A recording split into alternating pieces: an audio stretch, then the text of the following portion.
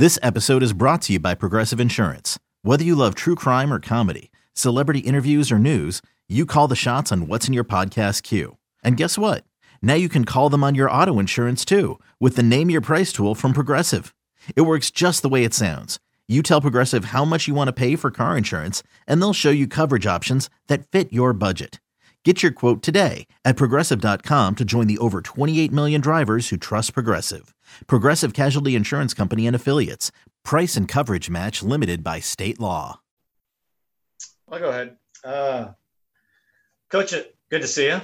Hey. I have a couple questions about Lauren. Okay. So, this conference can be a really tough adjustment, and you've seen it firsthand. Oregon State, UCLA. I mean, these are three teams that have spent a lot of time in the top 10 the last few years, and very athletic, very big, a lot of size, a lot of speed. But Lauren's seems to have adjusted very well. How have you seen her adjustment to this conference? Yeah, same. I mean, Lauren has incredible work ethic. She has a very high IQ, tremendous skill set. And so, you put those things together and you're going to see continued development throughout a career. And that's what you want. When we look up on a recruiting board, the first thing that we put up is competitive fire. It's the first thing that you want in a young lady that's going to join your program. And she embodies that. When you think about what she can become, what do you see? What do you foresee when she gets to be her senior year, that kind of player? What kind of player will she become? I don't really think about like in the sense of like limits or anything. I mean, I think, there's, she's shown to be a person that can score at three levels. She's shown she can defend some of the best players in the conference. She's shown she can, take care of the basketball. I mean, her assist to turnover ratio in conference has been great. There's just so much she's already showing. And so we just look forward to her continued development. It's an interesting skill set because she does handle the ball so well. She's a really good passer and can really shoot. Do you see her as more of a two, or do you see her as a combo? You know what I love about Lauren is she will play anywhere. I think my first 2 years at Rice, we didn't have enough depth at the four. And then the next year we had a four who got injured. And so she played it again. And we came here and asked her if she would play a little point for us. Let's go. So she, she does a little bit of everything. And she's always just like, whatever it takes to win. She's very selfless. And some of the best players I've coached are players that play multiple positions. I mean, look back to, so many of the greats that have gone on to play in the WNBA. I mean, they can play 1 through 4, or they can play 3 through 5. And so that's one of the neat things about Lauren is, she can really do a lot of things well. Have you seen that as the game has developed, a change, more of that, where you see kind of a melding of the positions instead of a point guard, a shooting guard, and that kind of thing? Well, some of it does depend on systems, what kind of system does a program run? I believe in our system, you can do a lot of things. And so, for us, I think we can put people in a position to play multiple, in roles that have multiple skill sets. It's harder than you think it is. It sounds great in the recruiting process, but, there'll be some stumble along the way because you have had a group of skills and the high school level that you've been successful with. But when you step into the college realm, everyone's got that skill set at your position. And so if you're going to go outside of that, take some time in the player development side. Thanks, Coach. Yes, sir. Thank you. Hi. Hey, Spencer. Hi. So it seems like the past few games, the second half has kind of been the deciding factor. What factors do you think come into play later on in the game, and how can the team overcome them?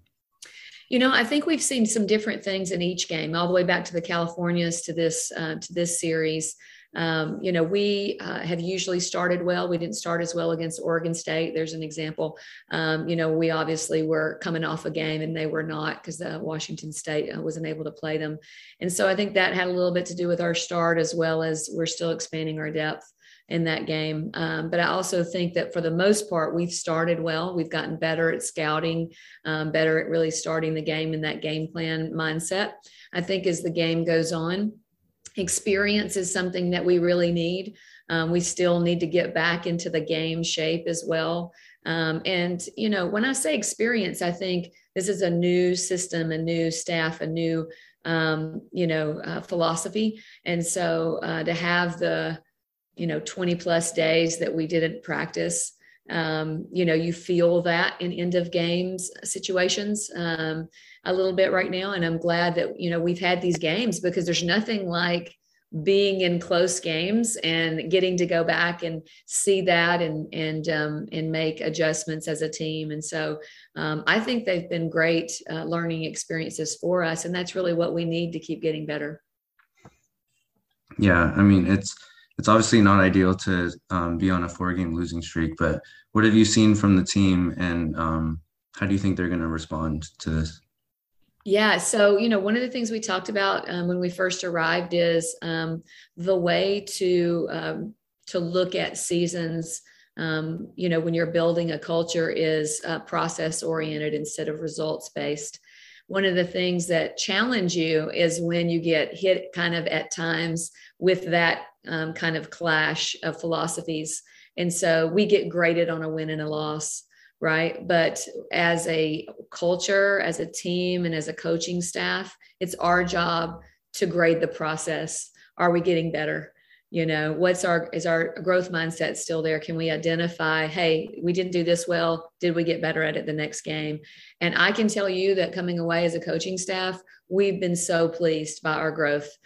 We continue to get better. I think in the Californias, part of it was get back into shape, and get our rhythm back, and those kind of things you could see, and great growth there. And then even from Oregon to Oregon State, we improved a bit in the end of game situations. And so we want to be able to see just continued growth. And then all of a sudden you often have that breakthrough as a team.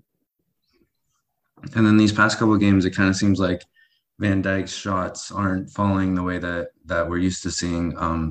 But I think that she still makes her presence known despite that. How do you think she's able to do that?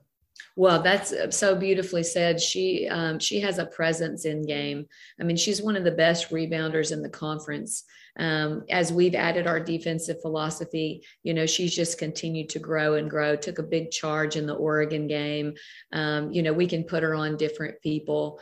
Obviously has a great skill set beyond just shooting the basketball. And so that's something that is also impacting our team in a positive way.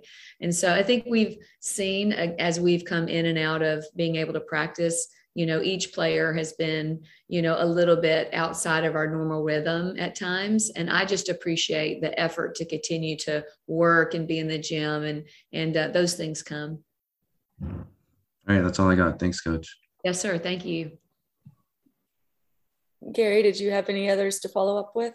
Yeah, just one last follow-up. You were just kind of mentioning it. Now that you're kind of in your third week since the layoff, do you feel like things are getting a little more, I guess, as normal as they can be at this point? At times, I mean, you still have you're a team that's trying to work very hard to stay well, and trying to take good care in that aspect. I think we're a team that's still trying to put things in really fast now, because we missed this huge window of when we would normally add a lot, both from the offensive and defensive end of the floor, special situations.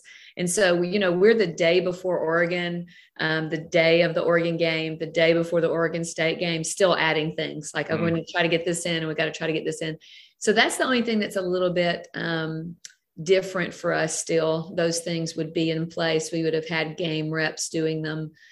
We ran some end of game plays in the Oregon State game that we never practiced live, and had some success. That's unusual for this time of the year. So that's probably the most kind of off thing that we have going on still, is I think the young women's work ethic, their commitment to get back into that kind of cardio shape that we need to be in.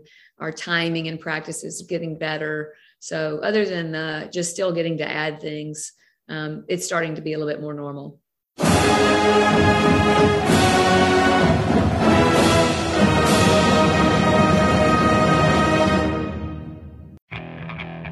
Okay, picture this. It's Friday afternoon when a thought hits you.